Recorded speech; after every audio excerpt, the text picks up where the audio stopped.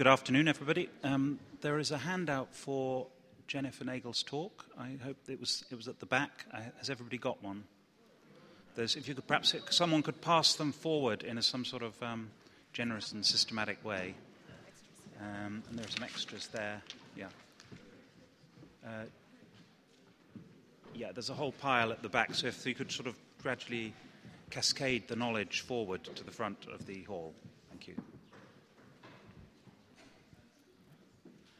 It's a great pleasure to introduce our final speakers for today, the final speakers for this year's joint session.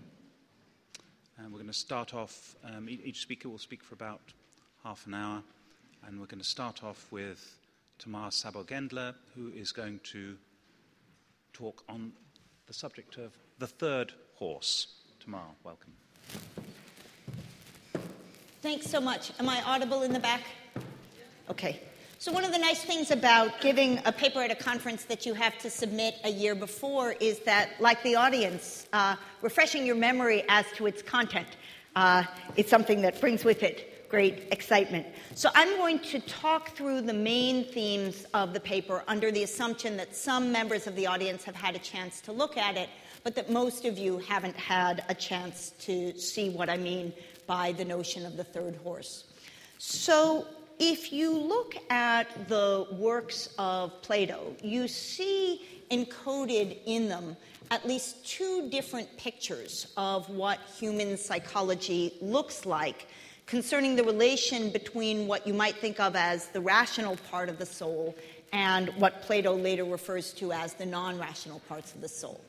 On the one hand, there's a picture which you see in the early dialogues, most famously the Protagoras, which says that knowledge is a noble and commanding thing which cannot be overcome and will not allow one, if they only know the difference of good and evil, to do anything which is contrary to knowledge. And that picture of the human soul is often contrasted with a later picture that occurs in the Phaedrus and most famously in the Republic. Here's the metaphor from the Phaedrus.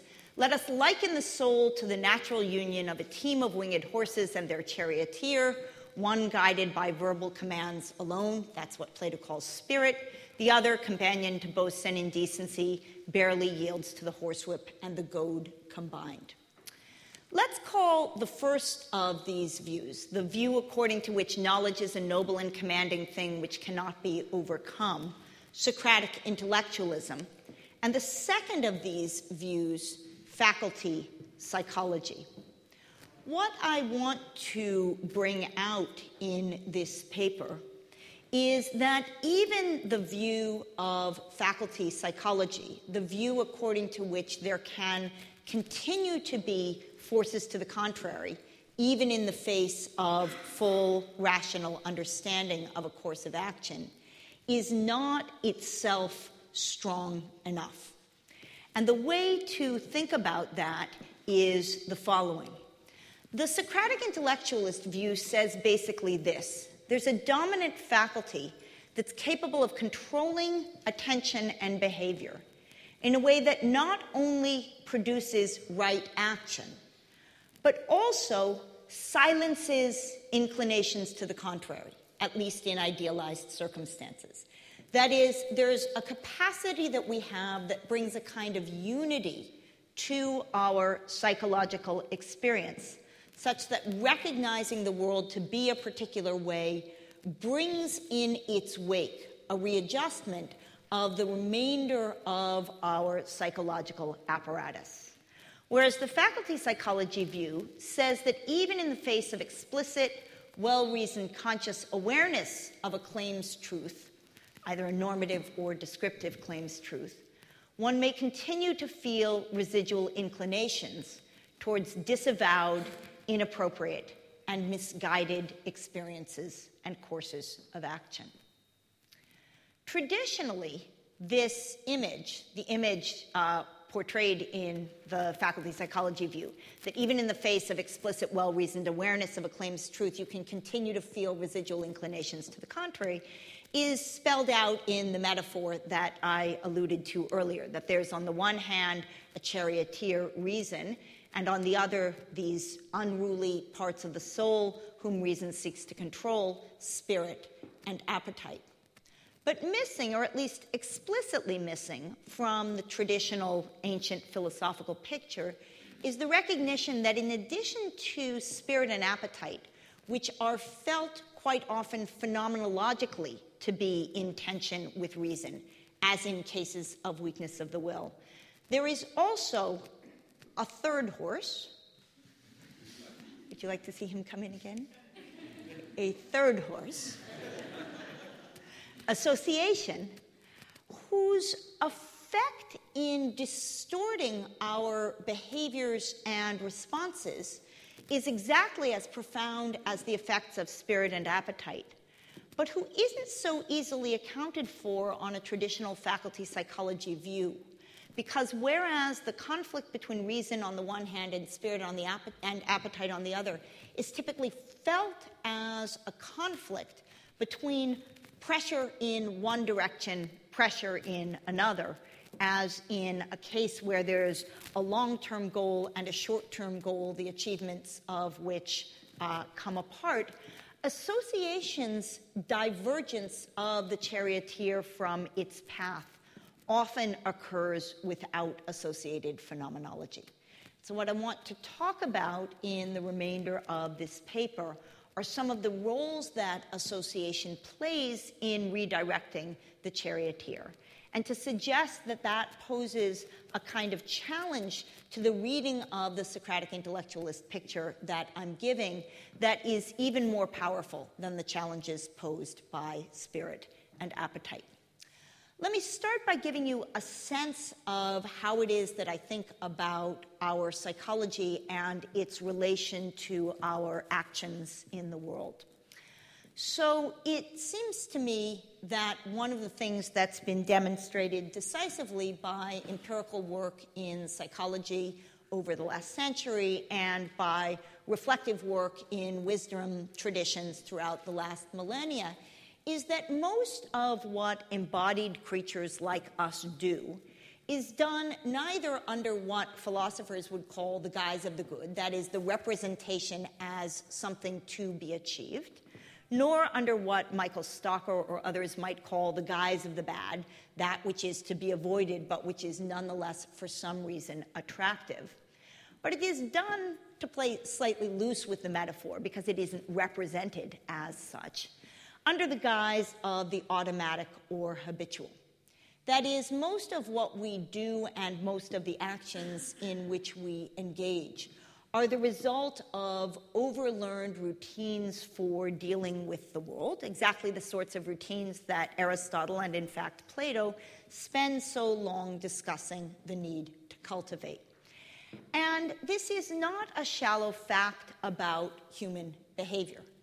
Given how we're built, that is, as animals among others, the portion of thought and action that is under direct reflective control will inevitably be small, and it will be small no matter how much philosophy we study, and more importantly, no matter how much therapy we undergo.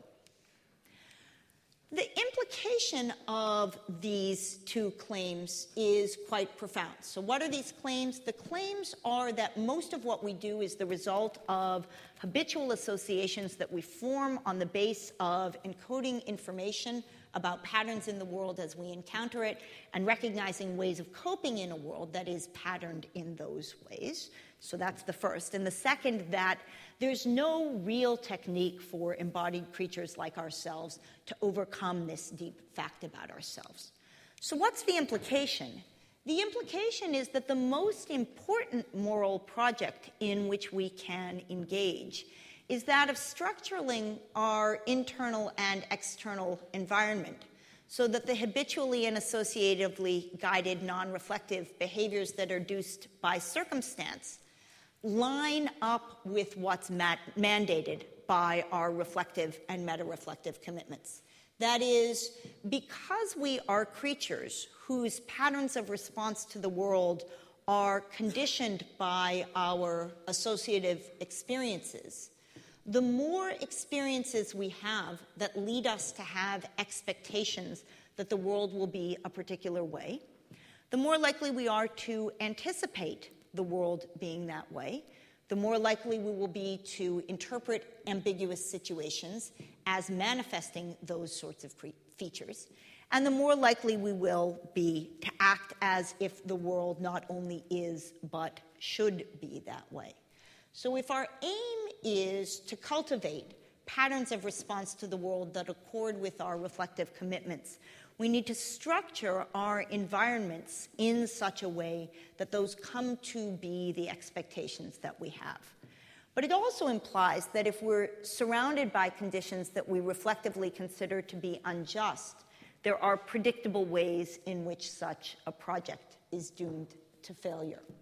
So let me just give an incredibly simple example of the ways in which we encode information, and then I'll run into the more detailed ones in the talk. So imagine that you are presented with a sequence of letters and numbers, so that just more than chance, vowels are followed by even numbers and consonants are followed by odd numbers. You will, whether you realize it or not, begin to encode those patterns of relevant frequency. That is, as long as it differs from chance at all, if the sequence is long enough, it will come to be the case that when there is a vowel presented to you, you will expect it to be followed by an even number. And when there is a consonant presented to you, you will expect it to be followed by an odd number. And two things will happen. One of the things that will happen is that when a vowel is followed by an even number, no cognitive energy at all on your part will be extended to processing that information. You'll just hear the vowel, hear the even number, and go on. Whereas if a vowel is followed by an odd number, there'll be a moment of expenditure of energy that will be devoted to noticing that a pattern that you had expected had been violated. And the second thing, which I'd already alluded to, is that in any case where there's ambiguous information, you see something that looks a little bit like a 3 and a little bit like an 8, you'll be inclined to interpret it as the number that you were expecting. That was not a comment about numbers and letters, obviously. That was a comment about social categories. That was a comment about gender. That was a comment about race. That was a comment about class. Okay, so let me, with that preface in place, say a little bit about how I understand Socratic intellectualism, why it is that I think the view is implausible for creatures like us, and then run through two particular examples that I talk about in the paper that I know Jennifer will be talking about in her comments. So Socratic intellectualism, remember I've given you this quote from the Protagoras, is the view that knowledge is a noble and commanding thing which cannot be overcome and will not allow one to do anything contrary to it.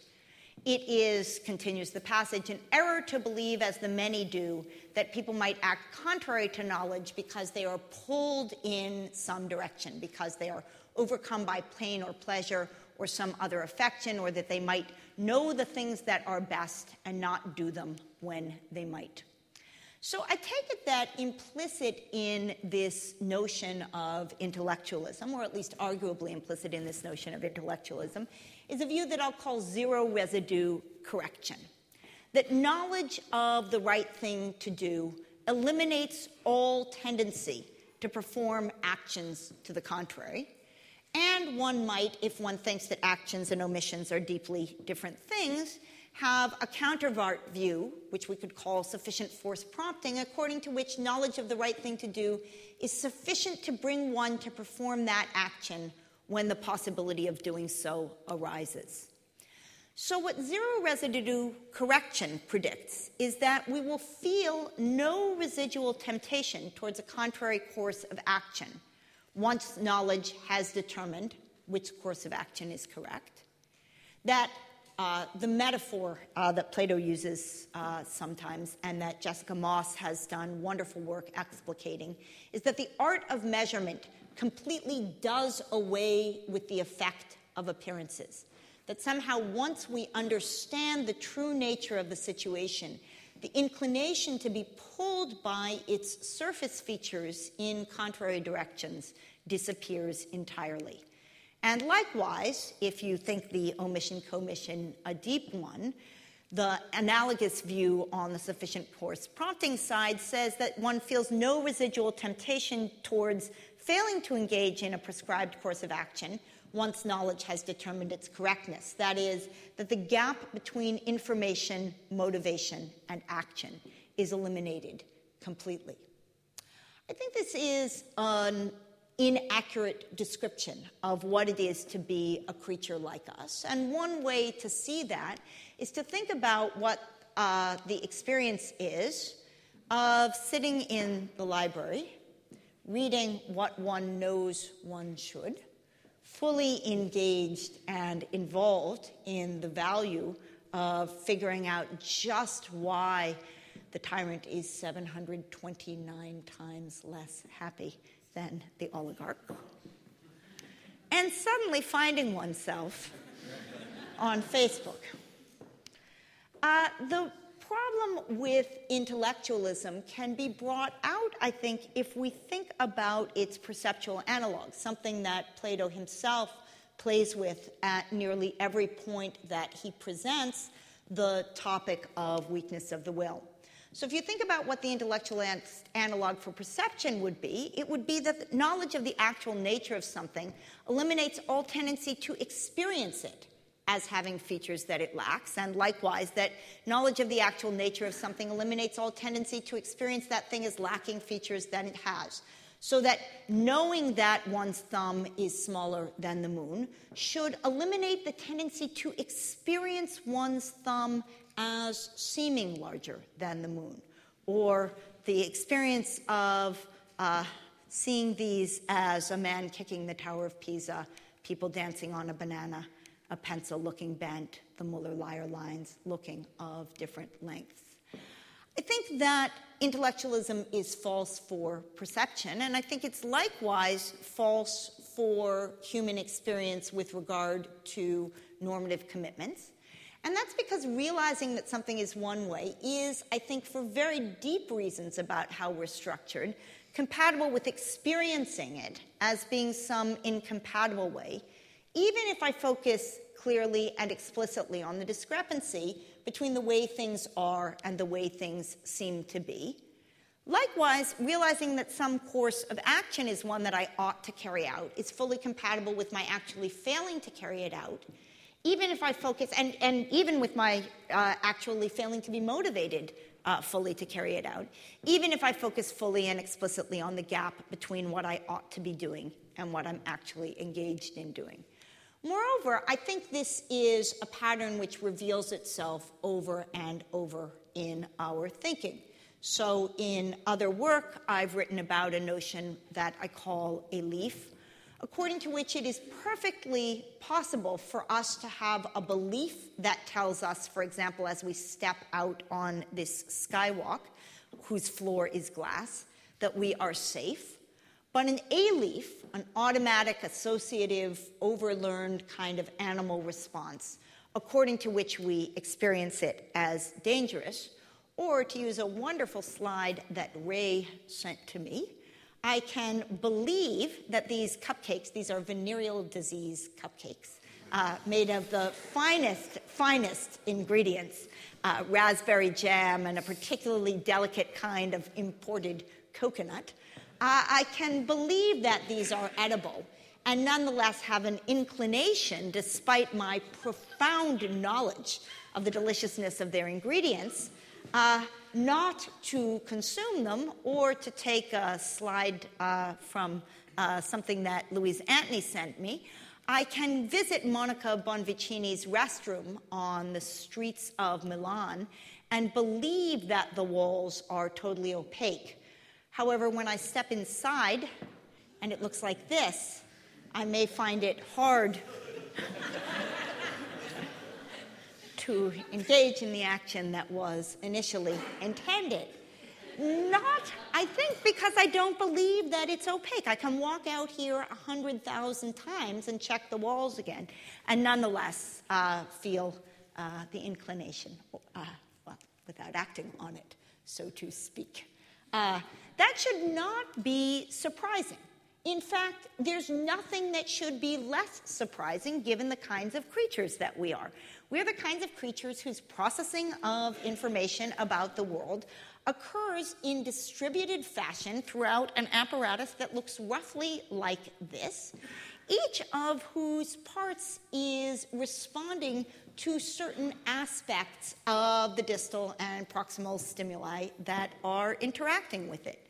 So whereas there is a small part up front, the prefrontal cortex, that is somewhat charioteer-like, the brain is actually the best business manager on the planet.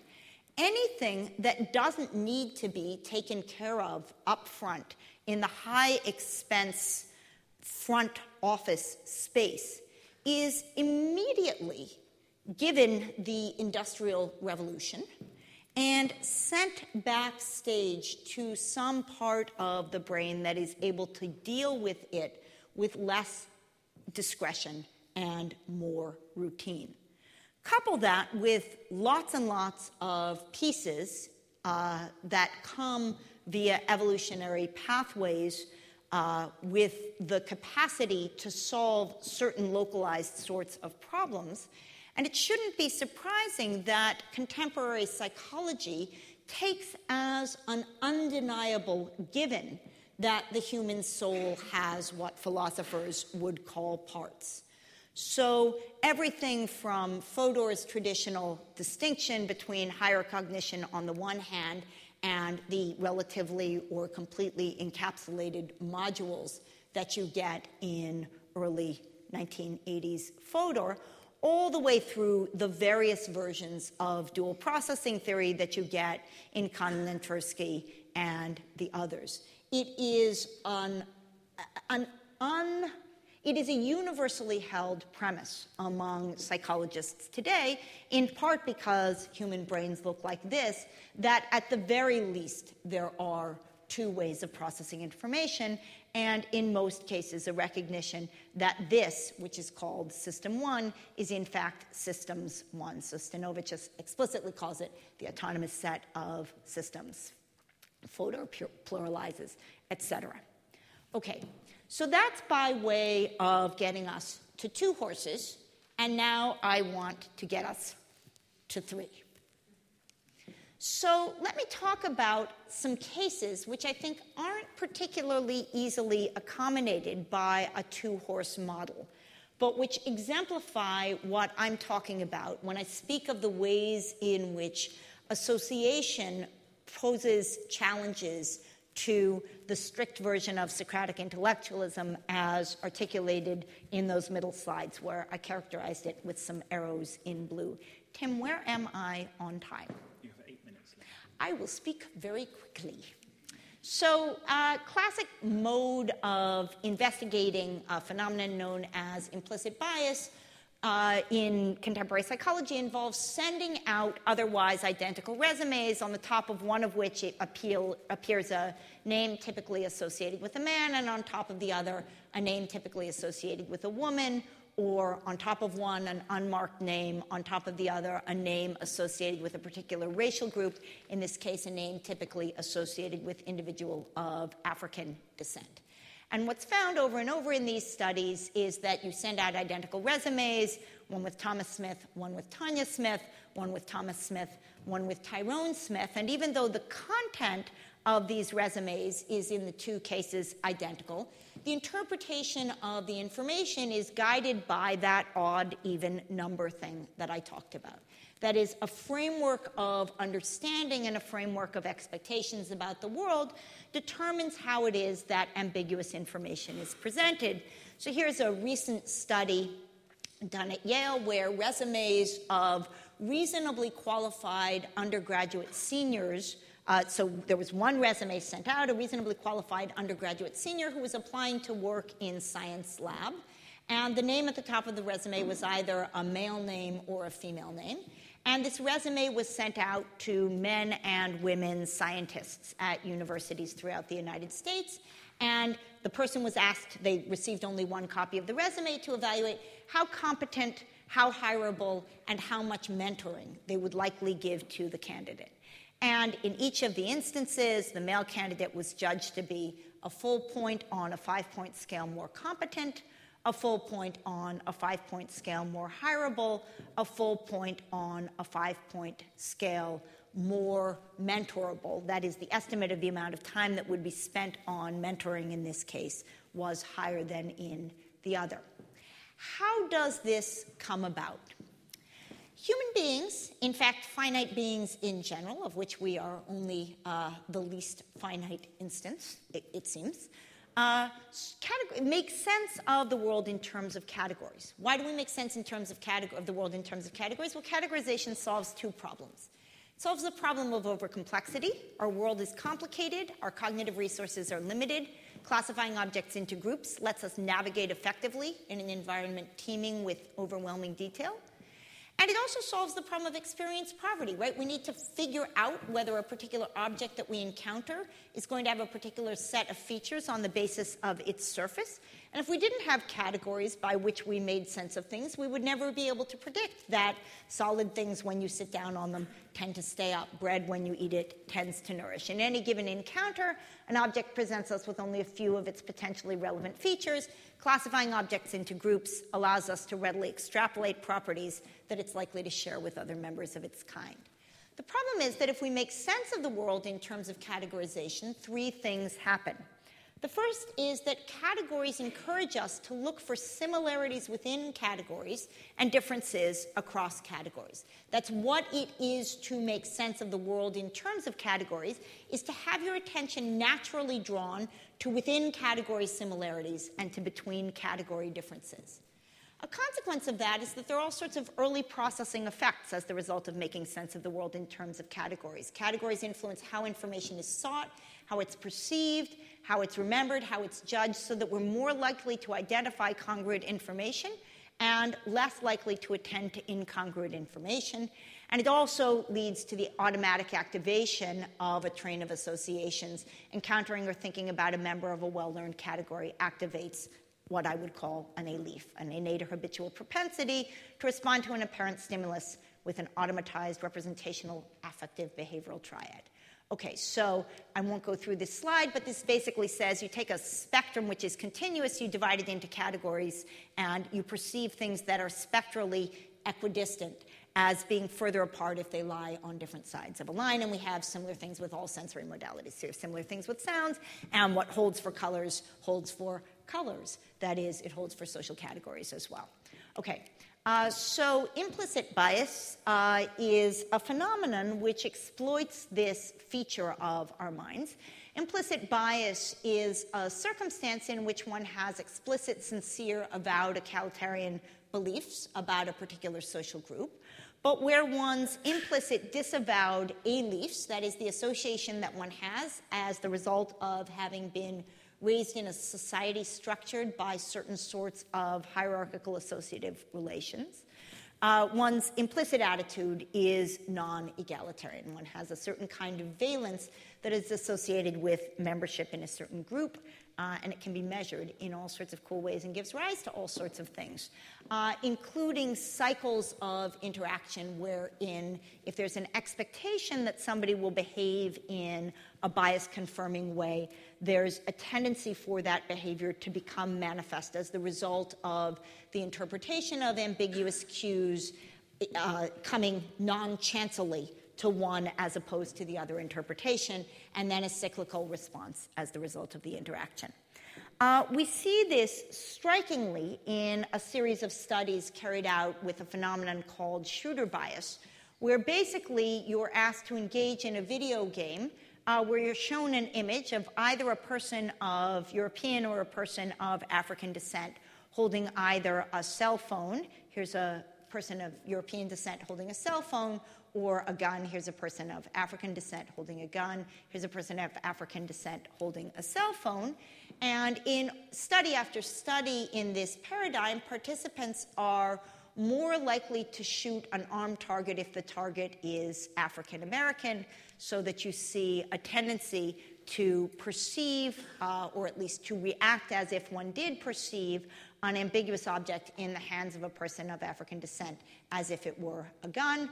Most importantly, the correlation in these studies is not with one's degree of explicit bias, but rather with one's awareness of the stereotype. That is, knowing that there is this kind of association is sufficient to bring it to saliency in moments like this one. Here's a slide about mechanism.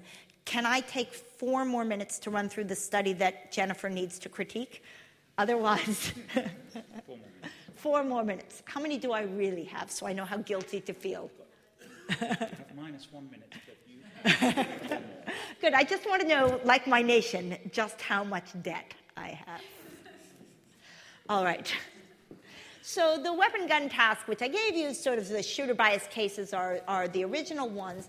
One of the things that is then interesting, insofar as I'm interested in this third horse and how you regulate it, is the question, what techniques are available for horse whispering, right? So what I've said to you is a whole bunch of what we do when we walk around in the world is walk around in the world with the associations that we've encoded implicitly, causing us to interpret ambiguous information in certain ways, act on them, become self-reinforcing, et cetera, et cetera.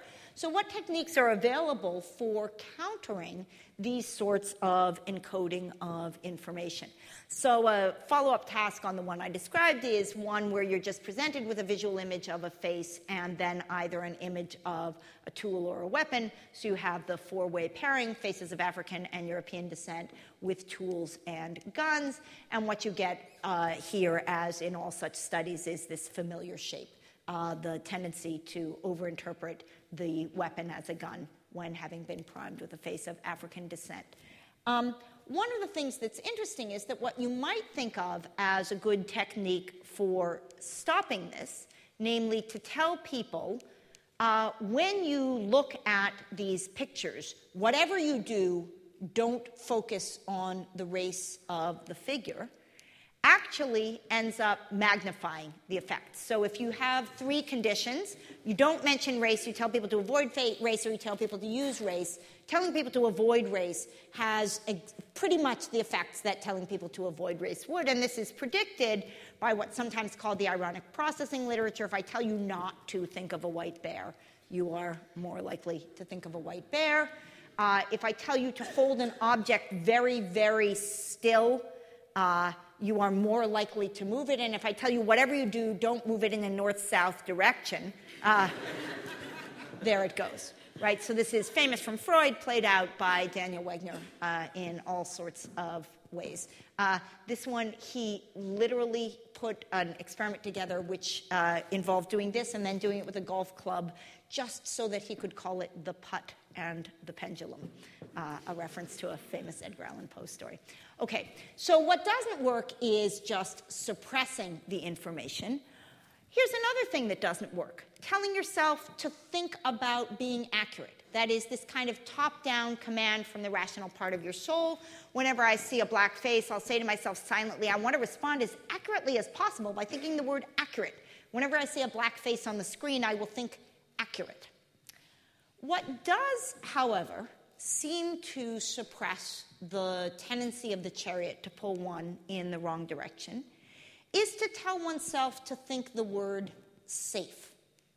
That is, figuring out what it was that was driving the horse to the response that you didn't want and countering it in a way that the horse can hear ends up mitigating the effect profoundly. Jennifer's going to have some critiques of the particular methodology that went into this study, but I just want to show you what the data look like. And in my remaining -1 minute, I want to say one of the even more striking things is that it's not just the content of what it is that you present to your horse that matters. It's also the formulation that you use in so speaking. So if you're engaged in something like the shooter game, and you ask people to form an intention that says, I will always shoot a person I see with a gun, I will never shoot a person I see with an object, there's no improvement in correction for racial bias in their results. However, this is the punchline, if you put it the other way, so that you flagged the cue before the horse engages in its pulling, if I see a person with a gun, I will shoot. If I see a person with an object, I will not shoot. Then you do get a change in the behavior. That is, there's exquisite sensitivity to form as well as content. I have some really cool points to make about the Wason selection test that you are never going to hear. And here's the conclusion. So, like the appetitive horse, the third horse is not straightforwardly guided by reason. It needs to hear horse whispering in a language to which it's sensitive. This is not because it's full of passion, whose competing force must be countered. Rather, the third horse works silently, but its pull is no less profound. Thanks very much.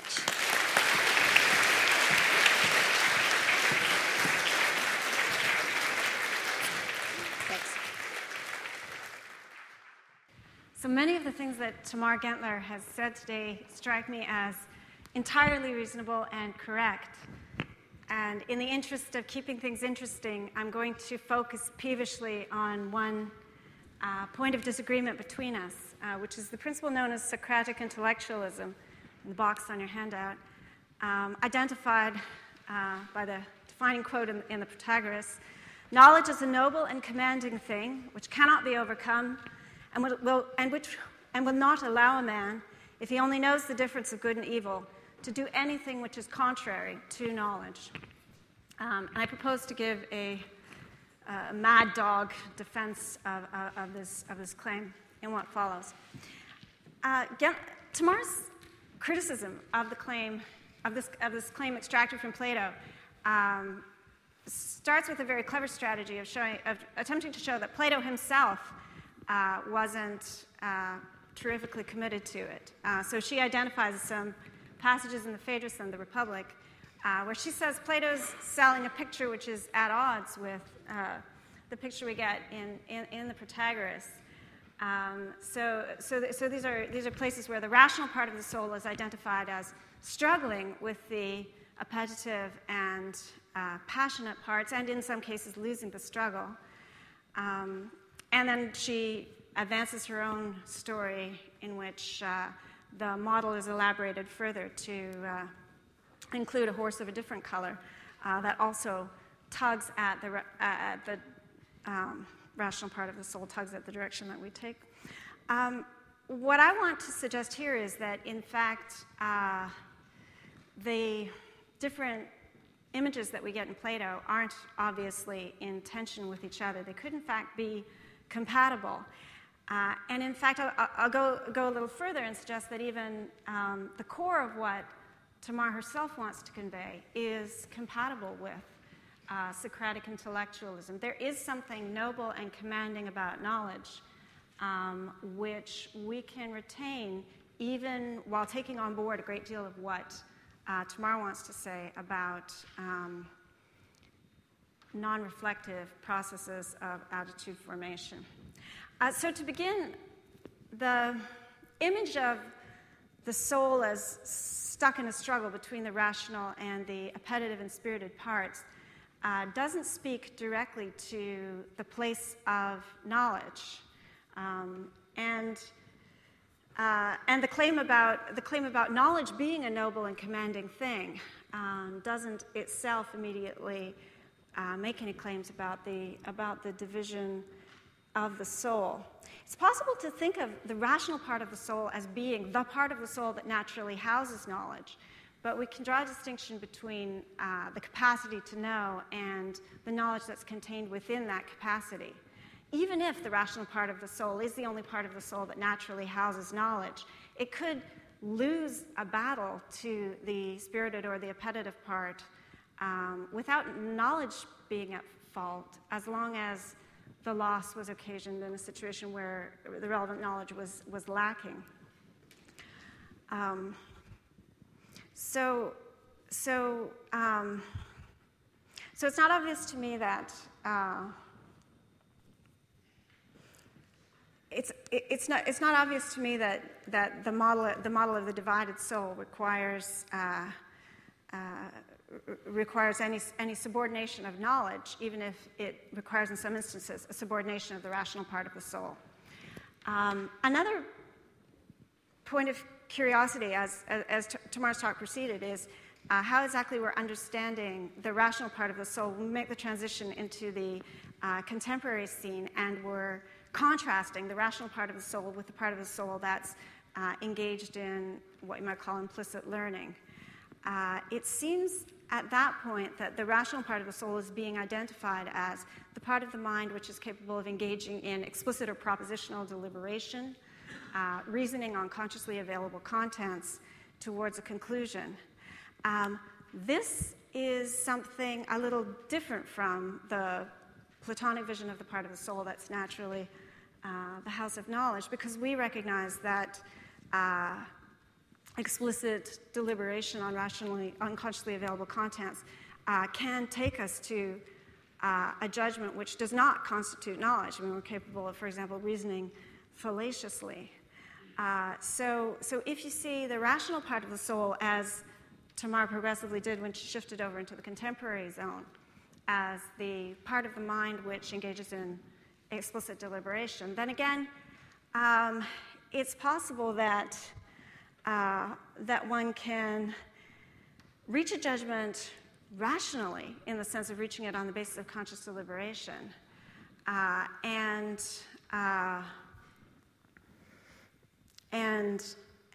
have that judgment fail to be a judgment for the good, and yet Socratic intellectualism could be upheld, because Socratic intellectualism is kind of a conditional principle. You know, if you possess knowledge of the good, then you can't act contrary to it. It's rather silent on what happens when any part of your soul produces a judgment which fails to constitute knowledge. So I mean, of course, if you're going to defend Socratic intellectualism, you'll have to have a fairly strong understanding of what it is for somebody to know the difference of good and evil. It can't just be that you have some hazy conception that good and evil pick out different things. It's got to be that in the moment of judgment, you know of a course of action that it is good and under the relevant mode of presentation. And it's I think not trivial to show that when one really does have knowledge of the good, one can act contrary to that knowledge. I mean, especially if you think of action as requiring judgment.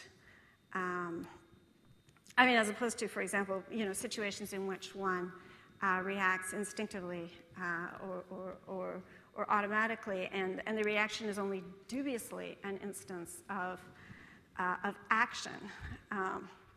So I think it's actually conceivable that you could argue that there's no case at all in which we ever act contrary to knowledge in the sense that's really identified in the formula of Socratic intellectualism. That's, I think, actually quite a hard thing to argue. I'm going to today just argue that the kinds of cases that Tamar's identified as being cases in which we are fully in possession of a certain kind of knowledge of the good, and we're acting contrary to it. Those are cases in which actually knowledge is lacking. So I'm going to take a closer look at the studies that she's identified. So I want to say I'm going to be taking in what follows. I think she's actually right that implicit attitudes can take us away from our reasoned commitments. But I'm going to be in what follows taking reasoned commitments in this sense to be the commitments that we arrive at through reasoning or through reflective thinking.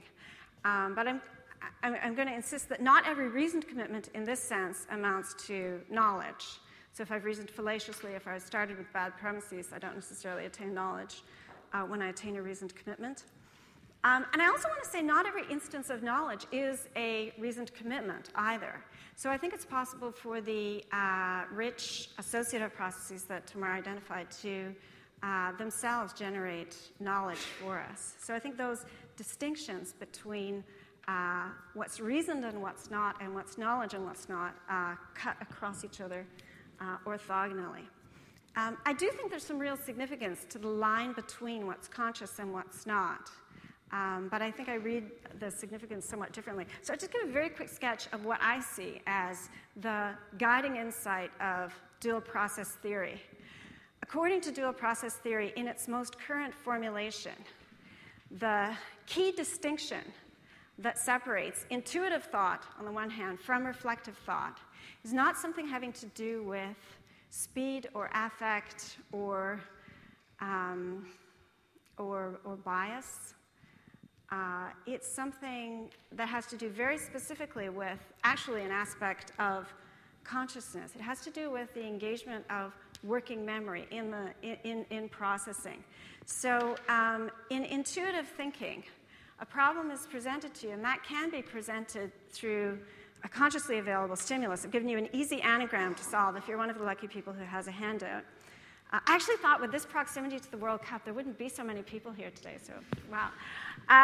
So you can look at that slightly scrambled handout, the handout scrambled too, slightly scrambled anagram, and you can solve it at a glance without any introspective availability into the processes within you that enabled you to come up with the word spontaneous when you saw those slightly jumbled letters. Reflective thinking, on the other hand, is the kind of thinking you engage with the harder anagram there, giving you a string of letters, and if you try to put them in the right order, if you try to get a word out of that, you have to do some sequential thinking through consciously available contents.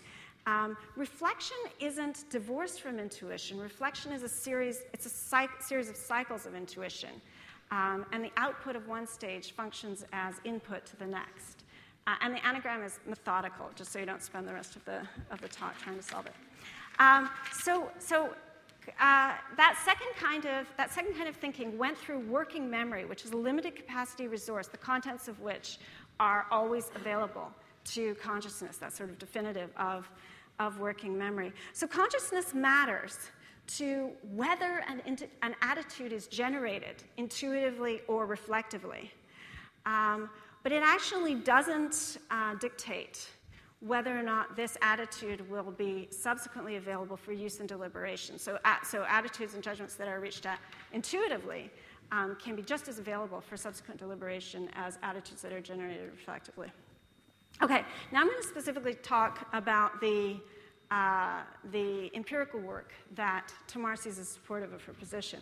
So specifically, the CV study she describes as marking a conflict between our evaluations on the one hand and our reflective commitments on the other. And in fact, she's characterizing the scientists who are participating in this study and engaged in these biased evaluations of the Johns and Jennifers whose CVs they're evaluating. She's characterizing them as knowing the equal competence of equally trained men and women, even while they are making their biased evaluations. Their knowledge, she thinks, lacks the power to restrain that third horse of implicit association and guide their conduct appropriately. And I'm actually going to challenge the characterization of these biased scientists as having knowledge. I think actually if you read the study a little bit more closely, it's a stretch to characterize them that way. You really can't. So one thing is, Moster-Kusin and colleagues didn't actually poll the scientists on their explicit attitudes to women. They didn't ask, do you think that men and women who are equally trained are equally competent? They didn't actually ask that. So it's a presumption that they would have that attitude. I'm ready to say it's a fair presumption. But they did run a diagnostic tool, at the end of the study, after the CV evaluations had been done, called the Modern Sexism Scale, where they had their participants rate their agreement to statements such as, it is rare to see women depicted in a sexist manner on television, and in general, people treat husbands and wives equally, and you had to indicate the extent of your agreement with these claims. Scoring high on the Modern Sexism Scale is correlated with actually not particularly feminist attitudes towards women, and it's correlated with having false beliefs about the competence of women and about the prevalence of women, for example, in male-dominated professions. And now this is the interesting thing. So the higher you scored on that Modern Sexism Scale in the in the study, the more likely you were to have produced a biased evaluation of the female candidate. This was a between subjects design, so everyone saw only one of the two CVs, only the male CV or only the female CV. And Mazur-Kusin and colleagues understood their results to be demonstrating skewed or biased evaluations on the women and not on the men. Now, you might think sexism could work equally to inflate men and depress women. At least in this study, that did not seem to be the case. And their reasoning was that they did not see a correlation between the extent of sexism or the scores on the modern sexism scale with evaluations of men. They did see it with women. There was variance, substantial variance, in the evaluations of the CVs if you look across the whole group of participants. So not everybody was responding to these CVs in the same way. There were people whose evaluations were unskewed, right, in the group. It's just on average, people were skewed more negative with the women, and in a way that correlated with their available attitudes. Now notice I'm characterizing the attitudes that are coming out on the modern sexism scale as available. And that's something that's maybe a little bit controversial to do in the context of Tamar's paper, because she's suggesting these implicit associations are things that we don't have access to. I think that's an empirical claim, and I don't quite agree with it. It's true that traditional self-report measures of implicit attitudes correlate only, I think, 0.24, 0.25 with variation in those implicit attitudes. However, if you ask people, not just basically, how racist are you, but if you ask people to predict the extent of their stereotype-driven behavior, or if you ask them, for example, this is something that's been done with attitudes to homosexuals, you ask them not your actual feelings, but your gut feelings. People are actually pretty good at reporting something that correlates with their performance on implicit tests. I myself don't think there's any such thing as a distinctive type of mental state, which is an implicit attitude. I think that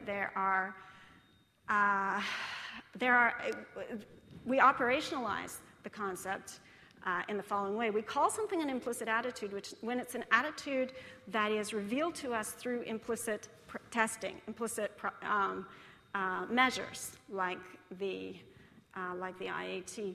But a lot of those attitudes are also available to us in other ways if you find delicate ways of eliciting self-report. And certainly things like gut feelings are subjectively available. Now, Tamar's certainly right that even if implicitly tested attitudes are available to us when we focus on them in the right way, they're certainly not always present to mind. They can diverge from our reflective commitments. They can lead us away from those commitments without warning.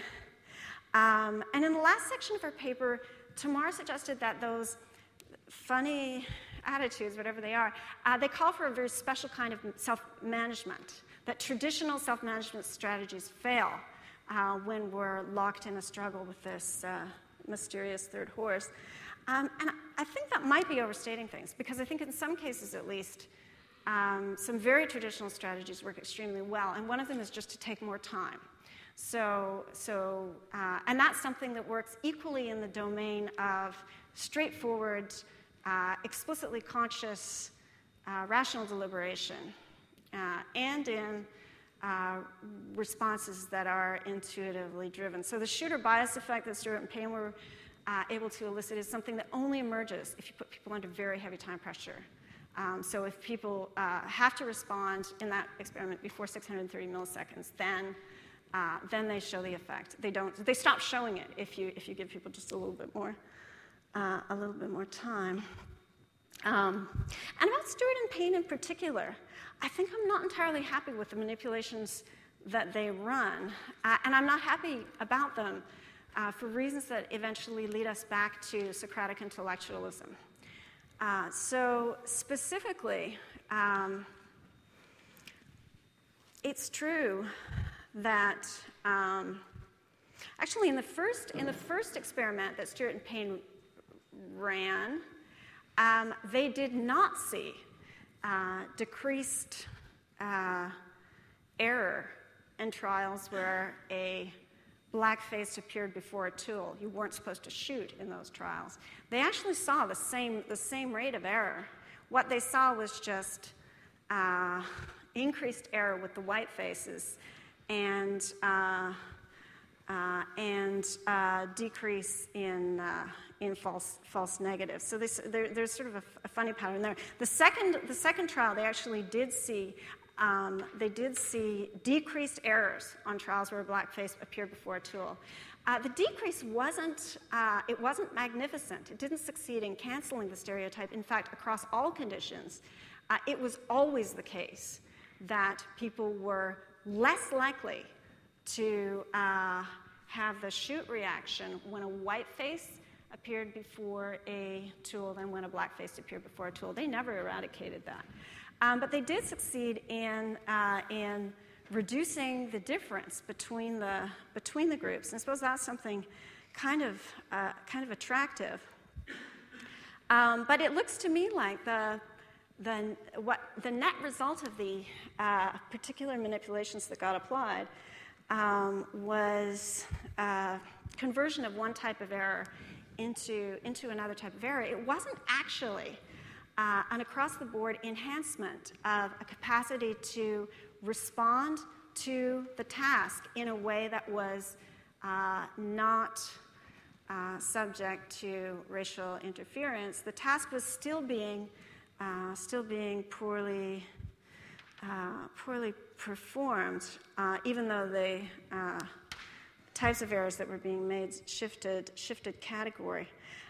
So I mean, on its own, the manipulation that Stewart and Payne tried did something attractive. It reduced the black and white disparity, even though it was reducing it by making people make more errors with the white people. But I think it wasn't epistemically unproblematic. It's not what we'd want to do ultimately, right? Even if we're very clear that the association between blackness and a failure of safety is false empirically, white people are in fact twice as likely to own guns as blacks are. And of course, morally extremely troubling.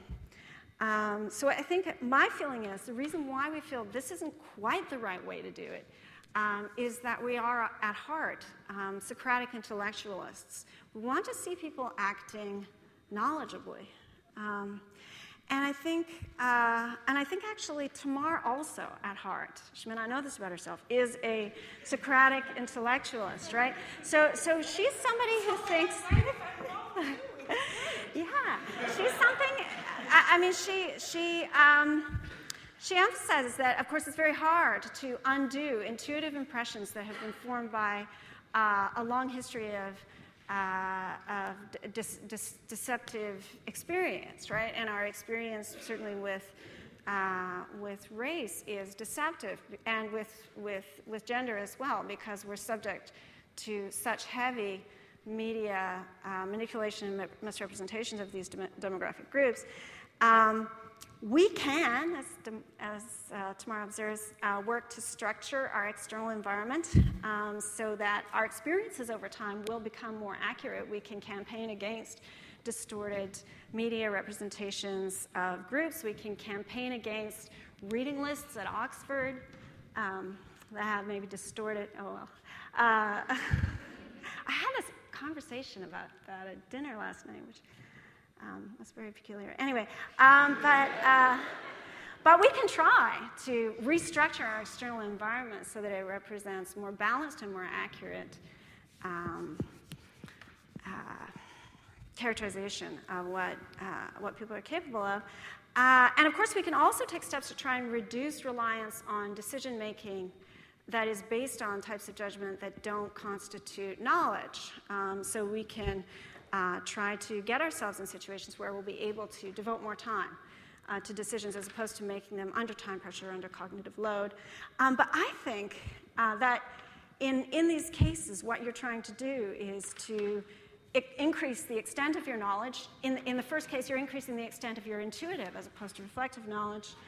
And the second method, what you're trying to do is shift the basis of your action away from judgments made in ignorance towards judgments that themselves constitute knowledge.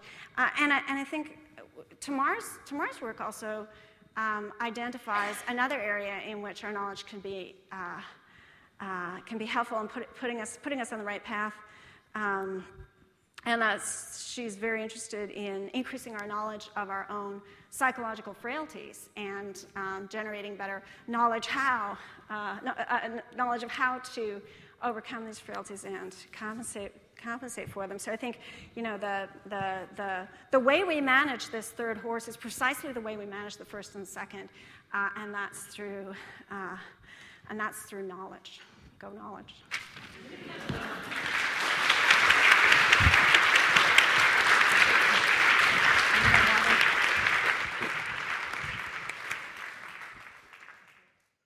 So I think Jennifer's comments fall into two main categories, one of which is a critique of some of the empirical studies on which the claims that I made were based. And I'm happy to spend some time talking about why I think those studies are exemplary of a much richer literature, though I agree with Jennifer that there are times when studies are advertised as showing a reduction in bias where all they end up doing is showing a reduction in sensitivity, and I'll give an example of that in a second. The deeper objection that Jennifer has to me, which is what is the role of knowledge in guiding our reflective and non-reflective real-time actions, seems to me a place where I think there may not be as much distance between us as philosophy requires us adversarially to pretend that there is. So let me say I'm going to go back to the empirical stuff in a second, but let me say with regard to what I took to be Jennifer's ultimate claim, which is that the task of reason and reflection is to help us recognize what the world that we would want to be living in looks like, and then set up mechanisms so that those are the sorts of encounters that we have, is entirely in accord with, I think, what I was saying, and I think deeply in accord with the authors from whose work I took inspiration for this project, that is Plato on the one hand and Aristotle on the other. I think both the Republic and the Nicomachean Ethics are descriptions of how to arrange experience on the basis of reason so that a soul structured so as to have non-rational parts can have the experiences that it requires to act in accord with the demands of morality and other normative things like the demands of beauty. With regard to the sometimes we correct by making everything worse, my favorite example of a study like this, I was for a while interested in literature that suggested that individuals raised in a society structured by race tended to be less good at recognizing faces of African descent than faces of European descent, which was particularly problematic in police lineups. So basically, you take a typical white American and you show them 4 black faces, and they're less able to make distinctions between them than they are among a sequence of white faces that differ equally with regard to whatever measures are used for determining physiognomical differences. So there's this fabulous study that erases this race effect, right? So that all of a sudden people are equally good at identifying white and black faces. And you think this is incredible. What did they do to ratchet up the ability to discriminate among black faces so that you could finally use this in police lineups? And it turns out the study involves getting people drunk so they can't tell anybody apart. So I agree that there are studies whose headlines may fall apart under a certain amount of pressure. Okay.